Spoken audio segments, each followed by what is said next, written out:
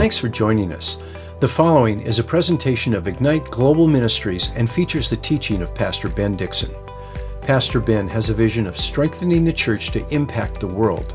He serves as lead pastor at Northwest Foursquare Church in Federal Way, Washington.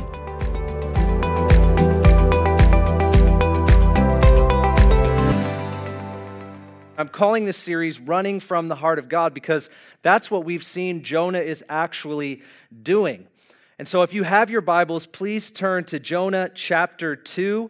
I'm going to read the last verse of chapter 1 in verse 17, but we're going to read the entirety of chapter 2 today. My message is called Refinement through Confinement. And you love it when it rhymes. That's just for you, all you guys that are waiting for Pastor Ben to rhyme. It's coming today. I'm just going to let you know it is coming for you. For all of you that tolerate me, we love you. Let's go ahead and pray as we open God's Word together. Father, we do thank you for all that you are doing in Northwest Church. I thank you for every man, woman, child, every family, every person that's a part of our church. We ask for your blessing upon each and every one of us today. We pray, God, that you would give us your wisdom. God, I pray as we open your word that you would speak powerfully to us, that you would unfold the meaning of Scripture, that we could learn, even from the book of Jonah, things that you want us to know and what you want us to do, that we could follow Jesus in the world that we live in. Thank you for giving us wisdom. And we pray now, God, for the grace to obey what your word says. And again, we thank you, God, for all that you're doing. Would you use us for your glory and use this time in Jesus' mighty name? And everybody said, amen. Well, just by way of review, we've been looking at Jonah chapter 1, and we conclude that actually today. But we've seen several things. As we open up chapter 1, we see that God called Jonah to Nineveh to preach against the great city repentance. And instead of doing what God told him to do, Jonah ran the other way. And so he gets into a boat and he heads for Tarshish, which is about 2,500 miles from where he is.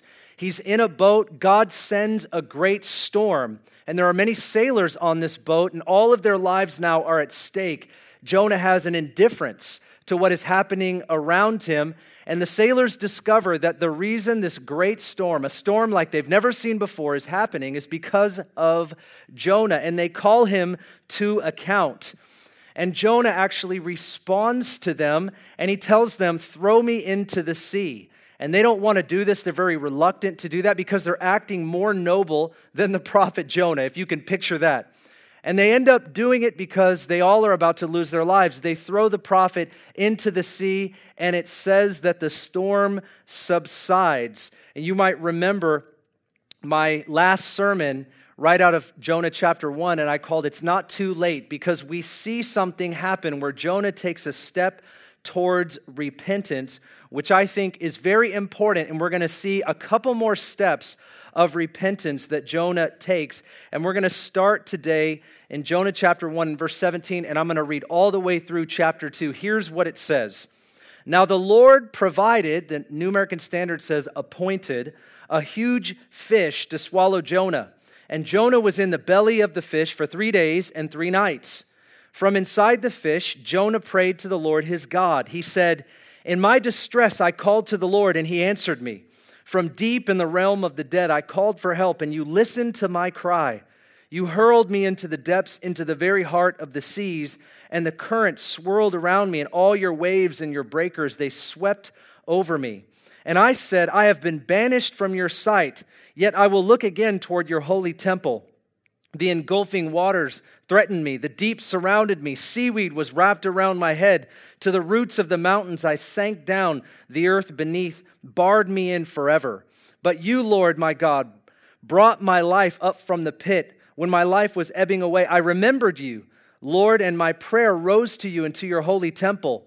Those who cling to worthless idols turn away from God's love for them. But I, with shouts of grateful praise, will sacrifice to you. What I have vowed, I will make good. And I will say, salvation comes from the Lord. And here's the final verse in chapter 2. And the Lord commanded the fish, and it spit Jonah onto dry land. Or the New American Standard says it vomited Jonah on dry land. Who knows what this man looked like when he was in the belly of the fish for 3 days and 3 nights, vomited out onto dry land. But we're going to jump into this here today. My message is called Refinement Through Confinement.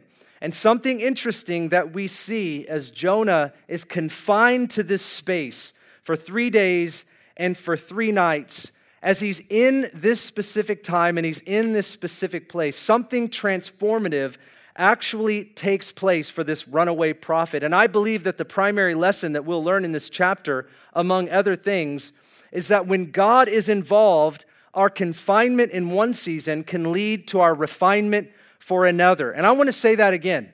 When God is involved, our confinement in one season, the difficulties and the circumstances that we're facing can actually be refinement for the season that is to come. And we don't want to waste anything.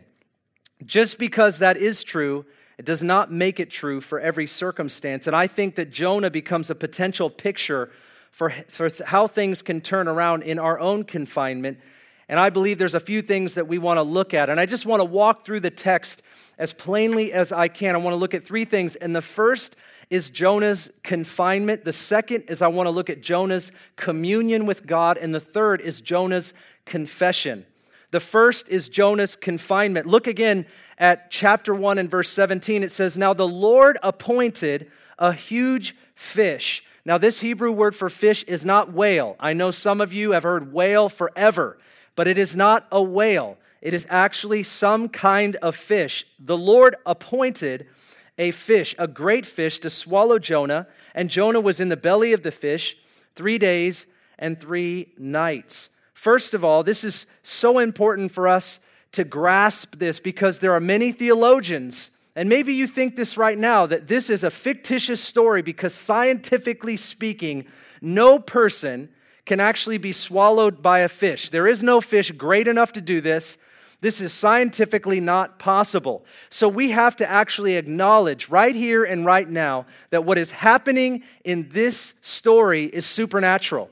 I think it's amazing how so often we write off stories because we think there is no way that that can happen. Well, friends, listen to me. There is no way that someone can speak and the heavens and the earth are created. There is no way that someone can rise from the dead. There is no way to scientifically have happen or prove that somebody's body can get healed. There's no way for a tumor to get removed. There's no way for somebody's soul to, in a moment or overnight, all of a sudden be completely delivered. So listen, God is a supernatural God. And if He decides to make a fish bigger than it was, or He wants to design a fish on the spot that can actually house a man for 72 hours and somehow sustain that man for 72 hours in a fish in the middle of the sea with all of the pressure, God can do it. And you go ahead and say amen because it's true. And I'm tired of hearing people say that all of these stories in the Bible are fictitious. Yeah, they're fictitious if we're only looking at the natural. But you and I believe in the supernatural. We believe in a God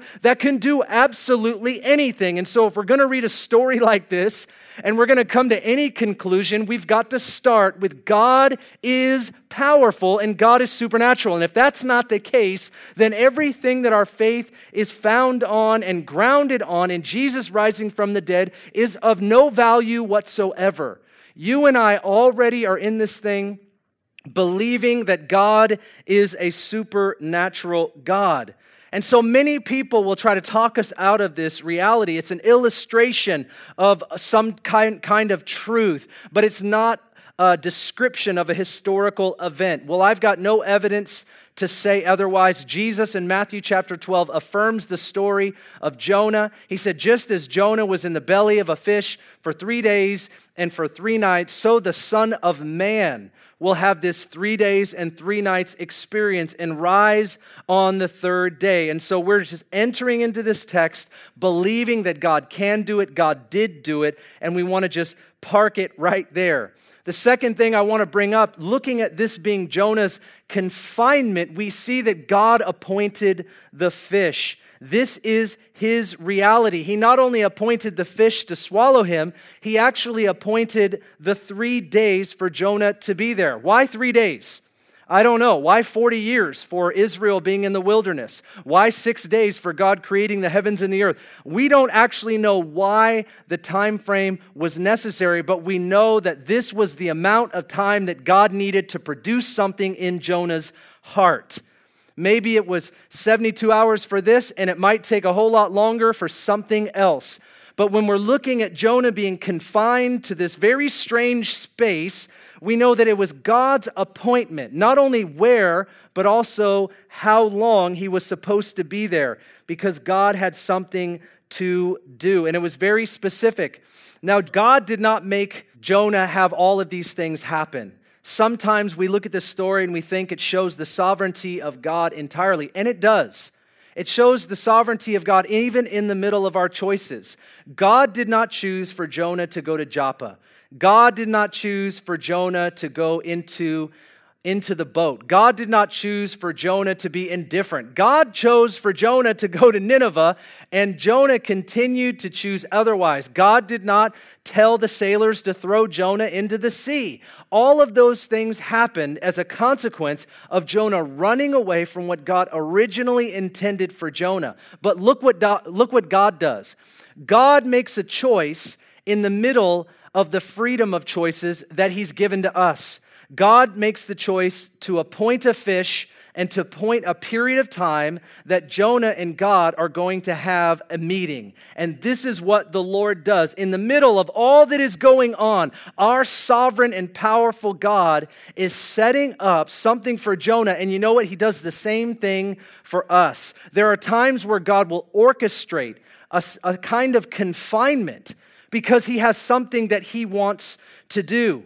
Now, maybe shelter in place will bring about the manifestation of God's grace. Come on, somebody, you know you like that. I don't know about you, but we're all feeling like this is a weird time. We've been shelter in place. Maybe there's this confinement that God didn't necessarily bring about, but it doesn't mean that God won't use it unless we waste it. See, God takes these confining times and these confining spaces, and if we choose not to waste them and we choose to turn to the Lord, God will use that time as a significant moment of the history of our development if we will choose to follow him and listen to him. Don't you love how God is orchestrating things behind the scenes? Don't you love how God is pursuing us behind the scenes? And I believe we see that right here. You know, some commentators actually believe that the fish swallowing Jonah is punishment. That's what some people actually believe, but I don't see it that way at all. I see it maybe as a discipline of the Lord, but it works towards Jonah's benefit because God brings forth his grace in order to deliver his prophet, his disobedient, rebellious prophet. God is doing what it takes to get him back in alignment with his will, and that's exactly what we see happen. See, we often forget things about ourselves, and we often forget things about the Lord. When we choose to go the other way, maybe in a small decision, or in this case, a big decision, and we walk away from what God tells us to do, what we know is clear in Scripture, we tend to get a little delusional. We tend to forget who we are. We tend to forget who God is. We tend to forget what God has said to us. We tend to forget all that the Lord wants to do in our lives. And here's what the Lord will do.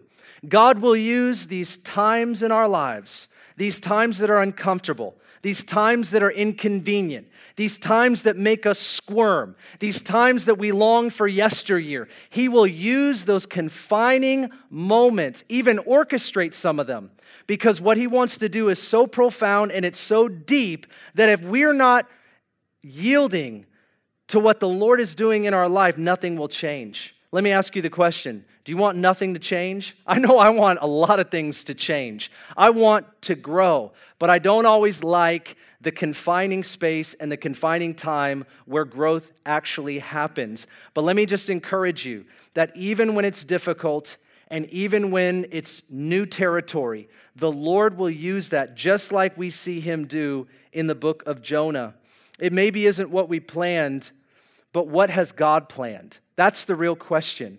Maybe we look at our situation and we go, this is not what I planned. But that's not the good question. The good question is, what has God planned? Now let's bring it close to home. Maybe some of us have lost our job, and that brings about fear and insecurity. Maybe some of us have lost our connections. We've lost our normals. We've lost our routines. We've lost some things in this season. But the question is not what we have lost. The question is not, or the concern shouldn't just be, well, this is not what I planned. The question is, what has God planned? What does God want to do? What is the Lord doing inside of us? What is God trying to get at? See, we've got to shift our perspective and start looking at what the Lord is doing in the midst of it. God doesn't waste anything. He saw this coming. He knows exactly where we are. He knows exactly what we need. He knows exactly what He is doing. I mean, I hear this verse quoted all the time in Jeremiah 29:11, where we talk about, for I know the plans I have for you, declares the Lord, plans for a hope and a future to prosper, and so on. And so everybody loves that verse. But one thing I like about that verse, God says, I know the plans I have for you. You know what I've learned in my life? I don't know the plans that God has for me. I know that I make plans, and they're often not the plans that I make, the things that God has planned for me. And so God is constantly trying to shift me from what I've planned to do to what He has planned for my life, to bring glory to Him. Go ahead and look at somebody around you and say, you know that's true. All right, you know that's true. Don't use it as a manipulation. Just go ahead and smile while you do it. You know, you need to be nice to your neighbor, okay? Especially if it's your spouse. The second thing I want to look at here, we look at Jonah's confinement. We also need to look at Jonah's communion. I believe we see in chapter 2 here that confinement brings about communion. Look at verse 2.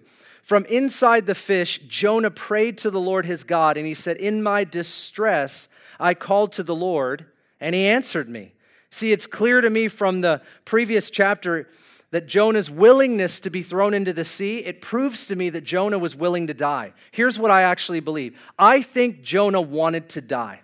I think Jonah got so far in his rebellion when he's in the bow of the boat that he's literally contemplating death. Now, maybe he had some prayers go up to God during that time. It seems like chapter 2 gives us a little bit of a reflection during that time where he may have done just that. But I actually believe that Jonah wanted to die, or at least he was preparing himself to die. I think when the sailors threw him overboard, that it was going to satisfy this wrath or this storm that God had whipped up, and many were going to lose their lives. When Jonah's body touched the water, it says that the sea subsided. I think Jonah thought he was going to die. And I think this is important because it brings up this statement that we often talk about. We say, you know, somebody's not going to change until they hit rock bottom. You've probably said that. Maybe you've heard it. I know I've said it. His life was going down. Jonah's life right here is going down, down, down. He's going down to Joppa. He's going down into the boat. He's going down into the sea. He's doing nothing but going down. And it seems to me like Jonah hits rock bottom. Sometimes we say that when people hit rock bottom, that's when change can come. That's actually not true. What's true is sometimes rock bottom needs to happen in order for us to get woken up. Like we've got to wake up. And when we wake up, the prayers at rock bottom, the commitments at rock bottom are what bring about change. Not just being at rock bottom. Some people hit that place of the absolute bottom. They come to the end of their self and nothing changes. Just getting there is not what makes us change. What makes us change is looking up when we're at the bottom. Finally, sometimes it's been a very long time and we make the decision, I'm going to look up because I'm all the way down. And that's what we see Jonah do, and that's what I believe is important for all of us. The prayers that we pray, the commitments that we make, the humbling of ourselves, this brings about change. And it comes through communion with God. Jonah here opens up his heart to the Lord, and his internal world begins to shift dramatically. And isn't that what God's after? If God can shift what's on the inside, He can do anything on the outside. And we often want all of our externals to change. You can have everything. You can have absolutely everything and be completely bankrupt on the inside. So what's God doing? God is always going after the heart. What's God doing in the middle of this 72-hour fast in the belly of a fish. He's going after Jonah's heart. Jonah, will you give me your heart? Jonah, will you look up now that you're at rock bottom? And you know what? He actually does. The environment that Jonah was in gave him the time to reflect on his sin. Come on now, smile. You know you like that. That was just for you. That was. Go ahead and take that note. Write that down. Communion brings about repentance, which we read here. And Jonah says, I cried out to you. I called for your help. You listened to my cry. Communion brings repentance, and it also brings reflection. Now, there are a lot of verses here that I want to just kind of nail down, and I want to show you that as Jonah prays these prayers and he makes these statements, there's many, many psalms that correlate with all of these things that are said. Maybe you didn't ever think about that, but when you read the psalms, you see the psalmist lament. You see the psalmist complain. You see the psalmist cry out. You see the psalmist say things they shouldn't say. You see that the psalms are raw and real. They're songs and psalms and comments and complaints and laments, and it's full of the human experience. But ultimately, the point of the Psalms, in my opinion, is about looking up and worshiping God. It's about laying hold of the beauty of God again. Yeah, we wrestle through everything. Yeah, we go through difficulty. Yeah, we go through pain. Yeah, we have people wrong us. Yeah, we have injustice. All of that is true, both from us and to us. But what is more true is that God reigns above it all. That's what's true. And we read about this tension in the Psalms, and we see actually that same tension in the soul of Jonah here in chapter 2. Look with me, here's verse 3. Jonah says, you cast me into the deep. Your breakers and your billows, they passed over me. You know, that's actually said in Psalm 42:7. Similarly, it says this very thing. Jonah, right here, he's reflecting on where he is and why he's there. And he's thinking about how God's pursued him. He's thinking about how God is disciplining him. But he's not suggesting that he doesn't deserve it. He's actually finally, almost for the first time, realizing, I deserve that. He wanted to die. He just wanted to avoid it to the point of even just, let me die. But now he's shifting his heart. He's looking up and he's speaking to God and he's saying, you did this. But he's not saying it in a negative way. He's not suggesting that discipline is bad. He's simply saying that God has appointed something for him, even in the middle of all this running and resisting and rebelling. In verse 4, we see Jonah say, I have said, I have been expelled from your sight. Nevertheless, I will look again to your holy temple. We see this or read it in Psalm 31:22. Jonah is saying that even though my sin removed me from your sight and cost me your blessing, I will turn to you now in the midst of rock bottom. That's what he's talking about. He's saying, my life was going down, but here I am, and I'm looking back up to you. And he says, I will turn my face towards your holy temple. Now, I want you to think back to chapter 1. In chapter 1, here's what it says about Jonah, that he flees the presence of the Lord. You remember that? Jonah flees the presence of the Lord. Well, here's the deal. Jonah's not far from Jerusalem. That's where the temple is. Jewish people, when they prayed towards the temple. They would look towards the temple. It signified God's holy presence. Think about this. When Jonah got on a boat in Joppa going to Tarshish, it's 2,500 miles away from Jerusalem. When it says he fled from the presence of the Lord, Jonah wanted to get away from the temple, as he wanted to go as far as he possibly could. He knows God's omnipresent, but he's lost his mind. You lose your theology in your rebellion. You know that? You will lose your theology. You will lose truth in the midst of rebellion. We become theologically dumb. We forget God is God. We forget that God is loving. We forget that God is... We forget all of this stuff about God until we hit rock bottom and finally look up, and all of a sudden it comes back to us. When Jonah says, I will look at your holy temple, you know what he was saying? I will not seek to flee from your presence. I am turning from fleeing from your presence. I'm turning toward your presence, and I will pray to you as I turn my face towards Jerusalem, as I turn my face towards your holy temple. I'm inviting your presence back into my life, and I recognize that you are with me right here in the belly of the whale at the bottom of the sea. And what that means is there is no place that we can go where God will not be. God is in the midst of it all. God will pursue you. He will chase you down. You think you can get away from him, and it is not possible. Stop running. Jonah, stop running. And Jonah realizes this very truth. I tried to run. I regarded my life as worthless. I thought I might just die. And here you are appointing a fish, appointing a time frame, and showing me that you are merciful, and my heart, my mind will shift towards you. And this is what he's talking about. Verse 5 and 6, he says, water encompassed me to the point of death. We read about this in Psalm 69:1. Jonah recognizes that he should have died. He owns the fact that he should have died because of what he had done. He recognizes this. Verse 7, he says, while I was fainting away, I remembered the Lord. I remembered the Lord when I was fainting and when I was withering, when I was struggling and suffering at my own hands because of my own choice. When that was happening to me, I remembered the Lord. See, sometimes a confining space, a confining season will help us to remember the Lord and not just take up our opinions and make our comments and act like we know everything. It will help us to remove the pride out of our lives and get back to what matters the most. And he says, and my prayer came to you into your holy temple, talking about his presence. We read this similarly in Psalm 18:6. Jonah was at his worst. He remembered who the Lord was. The very thing that he was running from in the Lord was the mercy of God. Remember back to chapter 1. God says, go preach against that great city of Nineveh.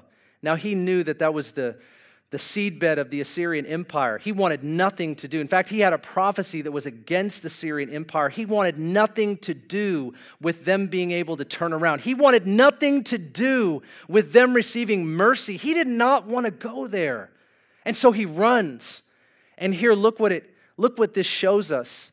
That God, through the prophet Jonah, wanted to show mercy to people that didn't deserve it and didn't earn it. And now Jonah is a recipient of the very mercy of God. The very thing that he was running from in being a distributor, now he's receiving, realizing that he himself needed. In a moment like this, I need the thing that I was running from about you, and now I recognize it. But we know God's not done. We know God wants to go deeper and deeper and deeper. He wants us to understand how merciful he really is. And you know what? Moments like this wake us up to show us that that's exactly who God is. See, before Jonah wouldn't pray. You remember that? Jonah wouldn't pray. He fell asleep. He was indifferent to everything that was happening. And now Jonah turns his heart to prayer.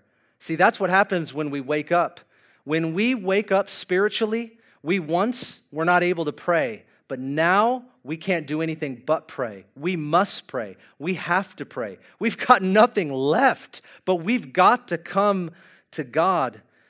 And finally, in verse 8, he says, those who regard vain idols forsake their faithfulness. Think about that. Those that worship other gods, it causes everything that they've done that was righteous to be almost nullified. Now, we know that that's not entirely the case, but what he means by this, and just his expression, is he's saying that, listen, when you worship something other than God, when you worship yourself or any of your other idols, what you do is you forfeit and you forsake the faithfulness of the prior season. See, because all you have is right here and right now. And maybe he was living through that and he couldn't recognize that, yeah, once upon a time I was the prophet that God wanted me to be, but right here and right now he's reduced down to his rebellion. And he's recognizing it didn't matter what I once did. It didn't matter if I was once obedient. I haven't been that now. I haven't been that now. And can we grab a hold of this? That if we're allowing anything in our past, maybe our victories and our triumphs, the things that God's used us to do, to somehow be the mirror of where we are today, we need to ask God if that's true of our lives. Lord, are we in the right place right now? Are we doing what we once did? Are we the people that are rightly aligned with you? We want God's perspective and not our own. Sometimes people think that verse 8 is Jonah talking about the pagans. He's talking about those that were worshiping idols. But I think actually he's owning his own personal idols, such as pride and anger. He felt that he was better than the Ninevites. He knew better than God. But in his rebellion, he came face to face with his own lack of love, empathy, and obedience, which almost cost others their lives and forfeited his call as a prophet. See, in this moment, he's not a prophet. He's just a guy that's disobedient. He's a guy that's running. He's a guy that wanted his life to end. See, this communion revealed in repentance and reflection eventually brought about change that was priceless. You can't purchase this kind of change. You cannot purchase this kind of transformation. What am I saying? I'm saying, listen, in our confinement, in our difficult seasons, in our circumstances, God is using all of that to produce something that is so deep, there is no other way for us to get it. And we cannot waste any of our circumstances or moments, no matter how hard they are, confusing they are, no matter how much we may not want to be in them. We've got to make sure that we are on God's side of what He is doing and what He wants to do. Confinement or discipline or difficult circumstances is useful as long as we yield to the Lord. It will transform us. It will prepare us. It will launch us into a new season of fruitfulness unless we waste it. And we cannot waste these moments. The final point that I want to make about this passage, we look at Jonah's confinement. We look at Jonah's communion with God in the belly of the fish. But we also look at Jonah's confession. Out of this time of confinement and communion, we read of some profound confessions that Jonah made. His heart had to be fixed on what God had done and what God was doing if he was going to rise up again and be a man of God. If Jonah was going to go back to being who God originally had called him to be, he was going to have to be reminded and he was going to have to be restored to what mattered, which we see happen here in chapter 2. But look at some of the things that he says. And can I just remind you that in these seasons of our own lives, maybe we're never going to get swallowed by a fish, God forbid, but we certainly have a 72-hour period of confinement ourselves. There are times where we didn't plan to be where we are and to go through what we're going through. But there are moments where God will bring about communion, and that communion will bring about confessions that we can stand on, statements that we make that are not just words, but they're a disposition of our life and heart where we press into the Lord. And it is those confessions that we make in those seasons that become confessions of faith that carry us right to where God wants us to be. One of those is this, I believe, these are the way that I would say them. One would be, you pursue me. I think that was something that would come out of this season of Jonah's life. I believe in verse 3 and 4, Jonah acknowledges God as he reflects on his own ways, and we see clearly that God pursued him in his sin and rebellion. Look at all that God did to get Jonah, to get his heart, to get him back on track. We're going to read about how the word of the Lord came to Jonah again a second time. How powerful is that? He's not merely the God of second chances. Jonah went down, all the way to rock bottom. And it was in that point God was pursuing him at each and every step, trying to get his attention, pursuing him, showing him who he was, that he was still there. Jonah could rise up and say, God, you pursue me. See, it's not just about my obedience to you. It's that even in my disobedience, you keep pursuing me. Don't you want to know that that's true about the God that you follow? Nobody watching this right now is a perfect person. Nobody is as holy as Jesus Christ. Yes, salvationally, our identity is in Him. We are the righteousness of God in Christ. That's been imputed to us. His righteousness has been put on our account because of what He did, not what you did, not what I did. I didn't do anything to become the righteousness of Christ except believe on the one that did everything. But what we can know is that God pursues us. That's right, He's going to chase you down. He might even be doing it right now. And you got secrets. You got things you don't want nobody to know. You got things going on that you haven't told anybody. That's right, yeah, you. You got things that are happening right now. The kind of stuff. You think God doesn't know that stuff? God knows all of that. He's pursuing you in the middle of that, right here and right now. God's hand is on your life. He's touching you right now. He knows your sin. He knows the lies. He knows the bitterness, the unforgiveness, the avoidance. He knows all of that. He knows if you haven't read your Bible for a long time, haven't prayed a prayer for a long time, haven't done what you've known to do for a long time. He knows absolutely all of that. And you know what? He pursues you.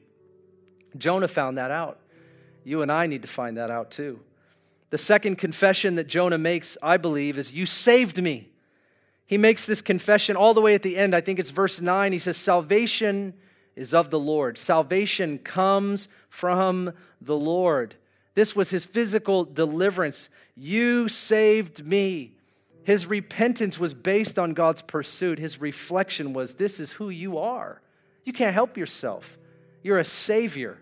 And you saved the people that don't deserve it. You saved the people that couldn't have earned it. Certainly that's where Jonah was. The third confession he makes is, "You heard me." Jonah says 2 times that God heard him at his lowest point. "I cried out to you in my distress, and you heard me." Whenever I talk about prayer, you might hear this come out of my mouth. I say that God loves us, God hears us, and God responds to us. Pastor Ben, why do you say that? Not just because it rhymes or it sounds good. I say it because it is a stake in the ground for me to remind myself that when I pray, it's not bouncing off the ceiling or off the wall. I am praying to a God that loves me. I'm praying to a God that hears me. And I'm praying to a God that responds to me. There is no other God that does any of those 3 things. That is why I say it. That's why I'll continue to say it. It's a confession of my heart. It's a confession of Jonah. He went through all this and he learned, you heard me. You hear me. Number 4, you're a merciful God. Jonah ran from the very thing that he needed in God. We're going to continue to find out just how far God is willing to go to help his prophet understand this about him, that Yahweh is merciful. Yeshua, Jesus, the Christ, the Savior, the Anointed One, is merciful. God is merciful, full of compassion. Full of compassion. He wants us to be like him. This is what he's pursuing in Jonah's heart while he's sending him to Nineveh.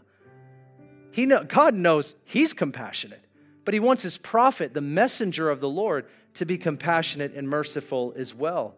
Jonah needed this confinement. Jonah needed this communion in order to get to this confession. You're merciful. Number 5 is, I will trust in you. Several times Jonah's prayers reflect this very confession. I will trust in you. I don't know what tomorrow holds. I don't understand what's going on. I don't know why I'm here. I don't even know why I rebelled, but I'll do this. I'll trust in you. I'll trust in you because you're trustworthy. I'll trust in you because of everything that you have shown yourself to be.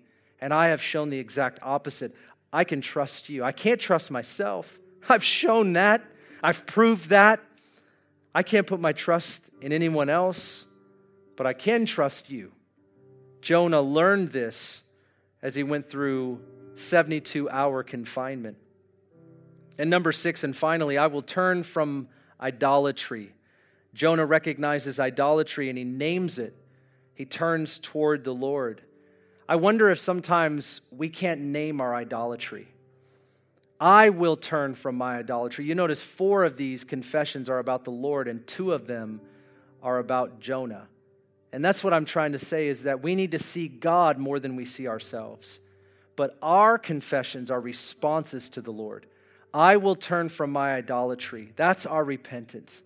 I will turn from worshiping, serving, or having more affection for lesser things.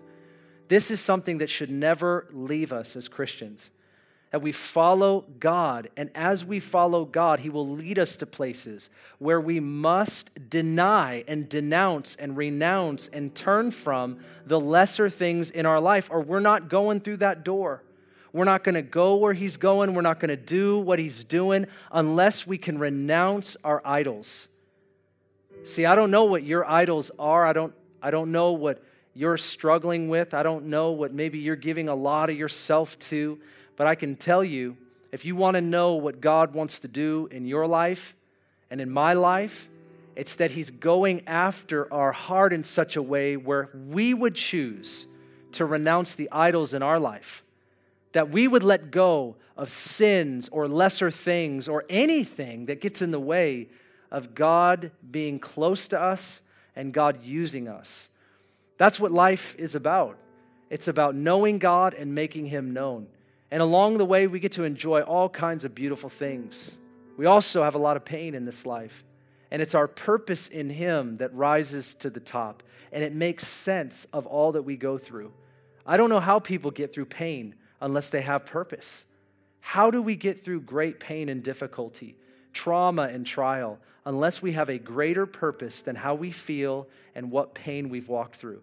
Our purpose in God must be greater than our pain in this life. And that's what helps us to renounce lesser things that we cope with to make our pain feel better. We try to make ourselves feel better, medicate the pain. This thing's horrible. This happened to me in my life. And then we medicate that. We want everybody to not see the very thing that's happening in us. All the while, God sees it. And he wants us to turn from worshiping anything else and worship him. And in that process, we get healed. God knows how to heal us. He knows how to get right to us. In this season of life, what is God teaching you? What is he showing you? What promises have been true for you? What good news does God want to share through you? Here's my heart in all this. I can't make this stuff up. I mean, we're just going through the book of Jonah. And I'm realizing prophetically that God has a message for us every week in his word as he's dealt with his servants, his sons, and his daughters. And that message is a prophetic echo into our generation and into our heart, if we'll hear it. See, if we don't want to grow and we don't want to go anywhere beyond where we are, we know it all, we have it all, we're worshiping pride. If that's where we are, let me just tell you, frustration is going to be normal for our life. Frustration is going to be normal for our life. We've got to learn how to embrace what God wants to do, the pruning that God wants to do, the development that God wants to bring, the learning that each one of us must have in our hearts. We have got to become humble people. You say, Pastor Ben, what are you learning in this season? Thank you for asking that question. So many of you are praying for me. I'll tell you what I'm learning. I'm learning a new way of humility. I'm stopping from being a know-it-all and just being like, this is what needs to happen. I'm praying a lot more than I've ever prayed. I'm asking God more questions than I've ever asked. I stop the conclusion and I start with questions. See, if we just want to always have the answer, we know that the Word of God has the answers. But why do we think we already know everything that's in here? I read this book every year, all the way through from cover to cover, and I can tell you something. I learn so much more about God every time I go through this word. Something that I've never known before, something that I've never seen before. The reason that I'm convinced that every Christian needs to read the Bible every day is because of what it does in my life. This is not some legalism that I would sell you. This is not some program I'm trying to sign you up for. I don't want your money. I don't want to feel good about trying to get people to do what I do. I just want people to know that there are answers. I want people to know that we can grow. I want people to know that we're supposed to learn. I want people to know that God didn't leave us with nothing, that he gave us something. And he doesn't want it to have dust on it. He wants to know that what I gave to you, you were responsible with. How much went in for us to have this right here and right now, but we cannot conclude before we seek. We cannot be know-it-alls. We've got to be servants, humble servants that are seekers of God, seeking to understand his word, seeking to know his ways. That's what I'm learning. Again and again and again, that humility is something that attracts the presence and the power of God like nothing else. The Bible says in 2 different places that he opposes the proud, but he gives grace to the humble. He gives grace. He gives empowerment. He gives revelation. He gives wisdom.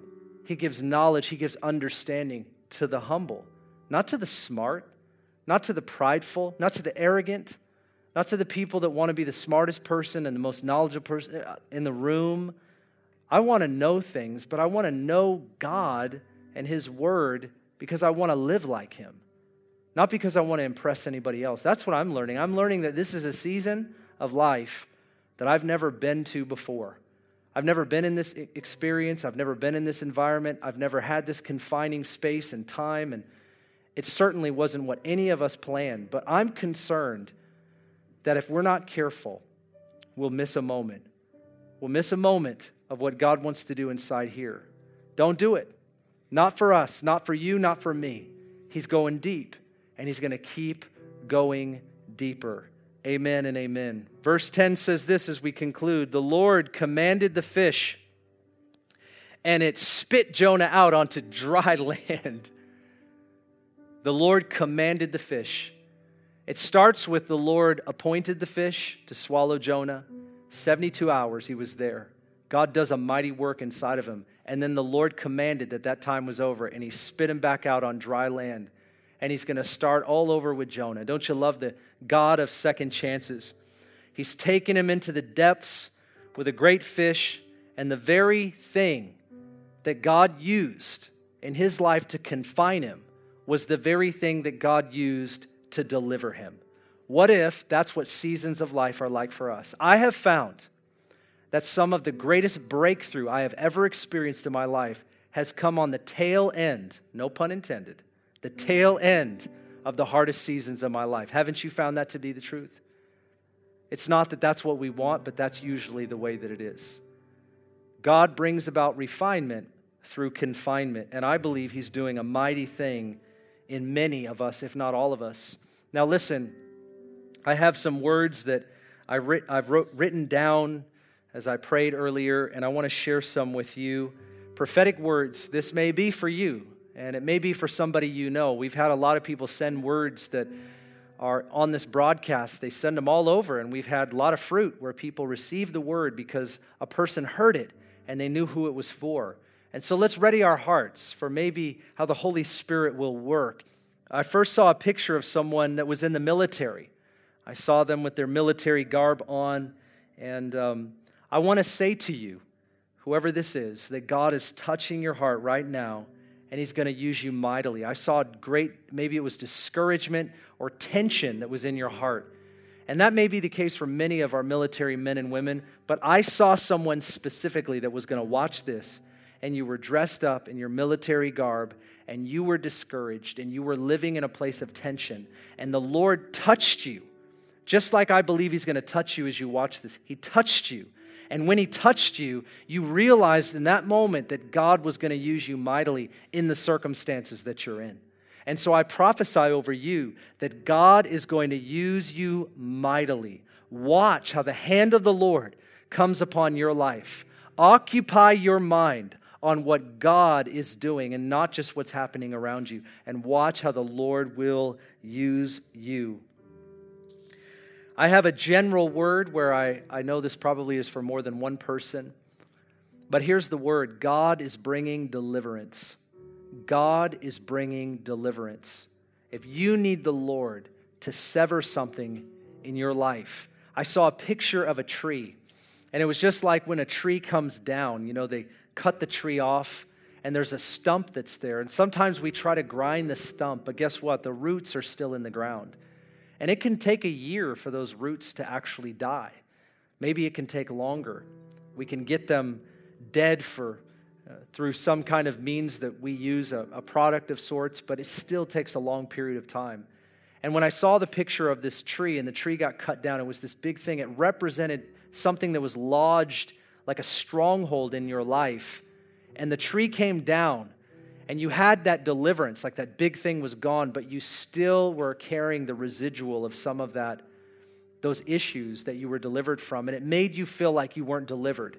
It made you feel like you still have all this stuff in your life, and you were quite discouraged about it. And here's the word. God is delivering you. Freedom is yours in Christ.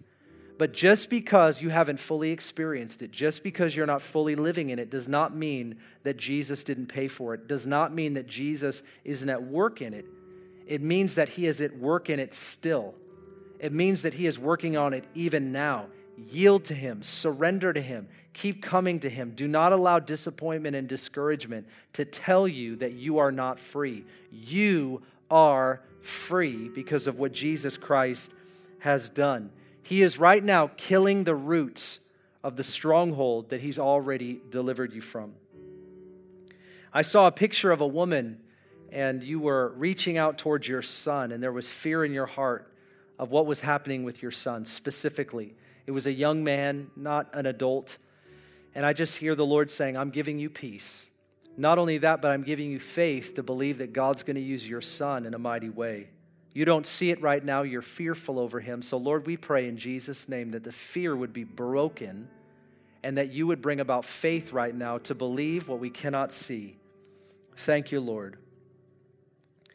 My wife had a word that somebody's right foot, it was crushed or had something really wrong with it, and it needs healing. So right now, if that's you and your right foot crushed, something happened to it, maybe it was an accident of some kind, we just pray over you that the healing of the Lord would manifest in your right foot in Jesus' mighty name. Father, we thank you for your healing power. Release the gift of healing that would just completely and totally heal that foot.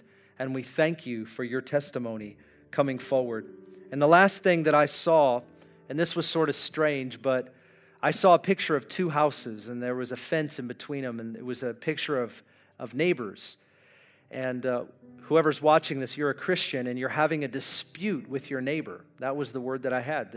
I saw that there was a tension between you and somebody that you live either behind or they live parallel to you, but you have a fence that either backs up or is right next to your house. You share a fence and you're having a dispute with that neighbor. And I just felt like the Lord wanted me to share this with you, is that he wants you to realize that he's going to use you even in that dispute. And as you humble yourself and as you not think about the dispute that's going on, but you think about what God wants to do in the middle of it, and you might need to humble yourself, God is going to use that really powerful to touch your neighbor's heart. And here's the thing we got to remember. It's not about winning arguments. It's about winning hearts. Think about that. How do I win the heart of my neighbor in the middle of this dispute? It might cost you, but it's always worth it. That's what I believe the Lord has for you. Let's pray as we close today. Father, we thank you for every word that was given. I pray that your word would go out, both your written word and your prophetic word. And I pray, God, that it would be planted into the hearts of Northwest Church, in our hearts. We ask that it would bear fruit that would remain, that you would do a mighty work in us. And right now, no matter how we feel as we're going through difficulty or maybe orchestrated circumstances at your hand, we welcome and embrace what you want to do in our hearts and in our homes and in our lives, because, Lord, we are followers of Jesus, and it is all about your purpose and not our feelings. And so we just choose to align our hearts to you, and we ask that you would move in us. We ask that you would move through us. We ask that you would teach us. We ask that you would prune us, and that you would use this time for your glory in Jesus' name. And all God's people said, amen.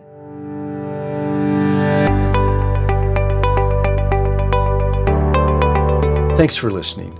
If you'd like more information about Ignite Global Ministries, please go to our website, igniteglobalministries.org. While there, check out our Immersion Discipleship School and the books Pastor Ben has written.